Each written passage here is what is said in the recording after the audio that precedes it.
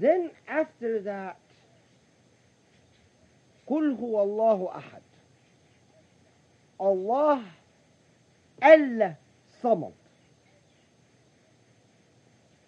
Al-Samad.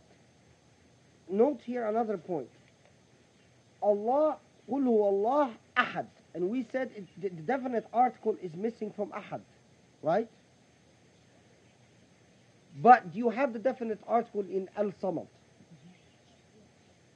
Now you have the definite article the samad. So why do we have the definite article in samad and we don't have the definite article in ahad? Now, note that the way we've talked about the surah so far excludes the other readings. Because the other readings said, Qul is not needed. You could say, Huwa Allahu Ahad. Another reading say, Allah Ahad. Another reading say, Qul Huwa Allah Al-Wahid. So far, the way we've interpreted the verse excluded all the other readings, which I frankly believe is proper, that the other readings have no place. Nonetheless, they've been reported. Again, it is a curious point of interest that they have not been censored out of Islamic tradition, but were preserved. As-Samad has a meaning and several connotations. Samad means that which you depend on in situations of need. In Arabic, al-masmood ilayhi fil hawaish. Al-masmood ilayhi fil hawaish, meaning that you rely on in situations of need. Also, it means that which is solid, strong, has no weakness. It also connotes that which is so fine,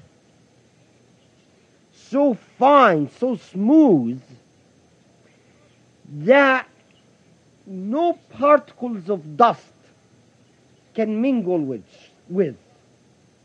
That's why when you want to describe marble that is so fine, that dust it's so, can you imagine something so fine, so slippery, that nothing can stay on it because of how fine it is? Then you say, Rukhamun Samad. Rukhamun Samad. Marble that is so fine that even literally water cannot cling to. Because, I mean, how do things cling, right? Things cling because there's certain impurity that it connects to. But if something is so fine, then it just slips right off it. So, a samad, something that is solid, you rely on in case of need, something that has no weakness, and something that is so fine that it cannot be mingled with any impurities. This is why the idea of uniqueness and dependability come in together. Combined in it, in a samad, is the sifa idafiyya and sifa salbiyya. What did we say a sifa idafiyya is? Is a shared characteristic. And what did we say a sifa salbiyya is? Unique characteristic. So combined in a samad is the sifa idafiyya, the shared characteristics, and a sifa salbiyya, unique characteristics. The shared characteristic, the sifa idafiyya, is that you rely on God, on Allah. You rely on others as well. A child relies on his parents. I will rely on the kindness of others, or the support of others, or the loyalty of others. It's just that with Allah, you rely on Allah more than anything else. The unique characteristic الصفة السلبية in الصمد is that هو ممتنع التغيير, not susceptible to change, which is another connotation of samad. Unchangeable. Here, nothing in existence is unchangeable. Everything is changeable.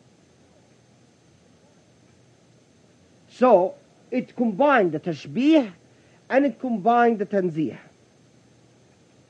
Important to emphasize.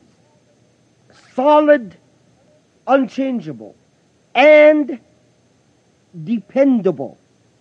You seek when you need. So, why do we have the definite article in samad and not in ahad?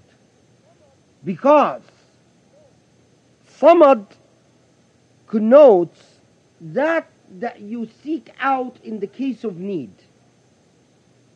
That which you seek out in the case of need. You seek out in the case of need what you know. So to the extent you know God, you seek out in the case of need. And so the definite article came to designate that which is familiar to you as a definite. But ahad,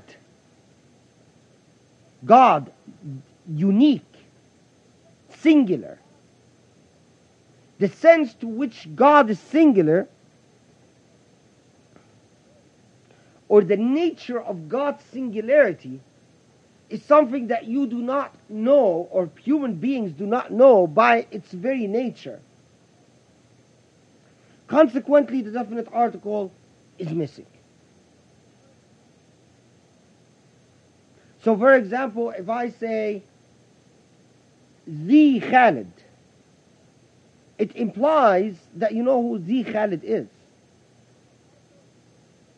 It's familiar to you. Because if I tell you, if you come and talk to me and I say, oh, yes, the Muhammad, it immediately, you would think it's Muhammad the Prophet. Because why? You would think I must be talking to someone you know. If I used it as to someone you don't know, and I said, no, when I told you the Muhammad, I meant my neighbor in Egypt, you'd say I'm crazy. How could I invoke to you that you do not know? But when I come and talk to you about Muhammad, a Muhammad, then I am telling you, you must understand, you must seek from me the knowledge of that a Muhammad. Because it's not familiar to you. You don't know it. So, when I said Allah al-Samad, the Samad, I am telling you, you know it. The dependable. The one you seek out, the one you go to when you need. In that sense, it's not going to be difficult. But when I'm talking about God, singular, the implication is that it is not inherent to you. It is not inherent to you to understand God in the sifat salbiya. And what did we say sifat salbiya are? Unique characteristics, or in the sense of tanzih, in God's uniqueness. That is something that you're going to have to get to know. This is a different way of saying that we human beings understand things in our infantile nature, in our infantile state, or in our self-centered way. We understand things in reference to us, to the extent that they are similar to us. We do not understand things that are dissimilar to us. That's why a lot of misunderstanding happens in existence. Because there are a lot of things that are dissimilar. To the extent that they are dissimilar to us, we have difficulty comprehending or understanding their nature. Now, when we have something that is quite unique, quite dissimilar to anything that we are used to, then we have an enormous problem. To the extent that something is similar, we understand it. So Samad, the Samad, like saying the Muhammad, connotes a certain extent of familiarity. While Ahad, the singular, connotes a certain extent of distance. In fact, if it hadn't been for this distance, all I needed to do is to say huwa huwa, qul huwa huwa, or even qul huwa. That's it. Al-Samad assumes a certain familiarity and need, a certain familiarity that comes from the fact that we understand things to the extent that they're similar to us, and to the extent that they arise from a dynamic and a relationship with us. But when something is dissimilar and unique, the language reflects the lack of familiarity. That is why we say, talk to the Muhammad, then you know who I'm talking. But if I say talk to a Muhammad, then you must get to know who that Muhammad is. So when it says Allah, قُلْ هُوَ اللَّهُ أَحَدٌ, then you must get to know in what sense Allah is Ahad. Singular. In what sense the tanzih exists, al-sifat al-salbiyah exists.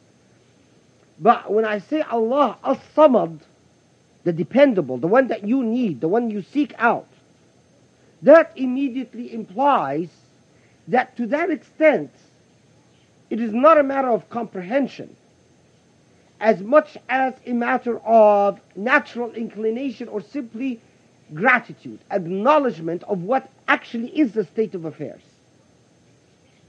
So, here's an interesting point. When one says, you want to understand Allah, understand how much you need Allah. Actually, that's not entirely true. That's really a point of gratitude. That's really not a point of understanding. That's a point of gratitude. You want to understand. You reflect upon how different Allah is. That's the tanzih part. Now, you want to attain complete understanding, is to understand the extent to which Allah is similar, the tashbih, and the extent to which Allah is different, the tanzih, the extent to which Allah is huwa, and that the huwa brings in the similar and the unique in the same instant.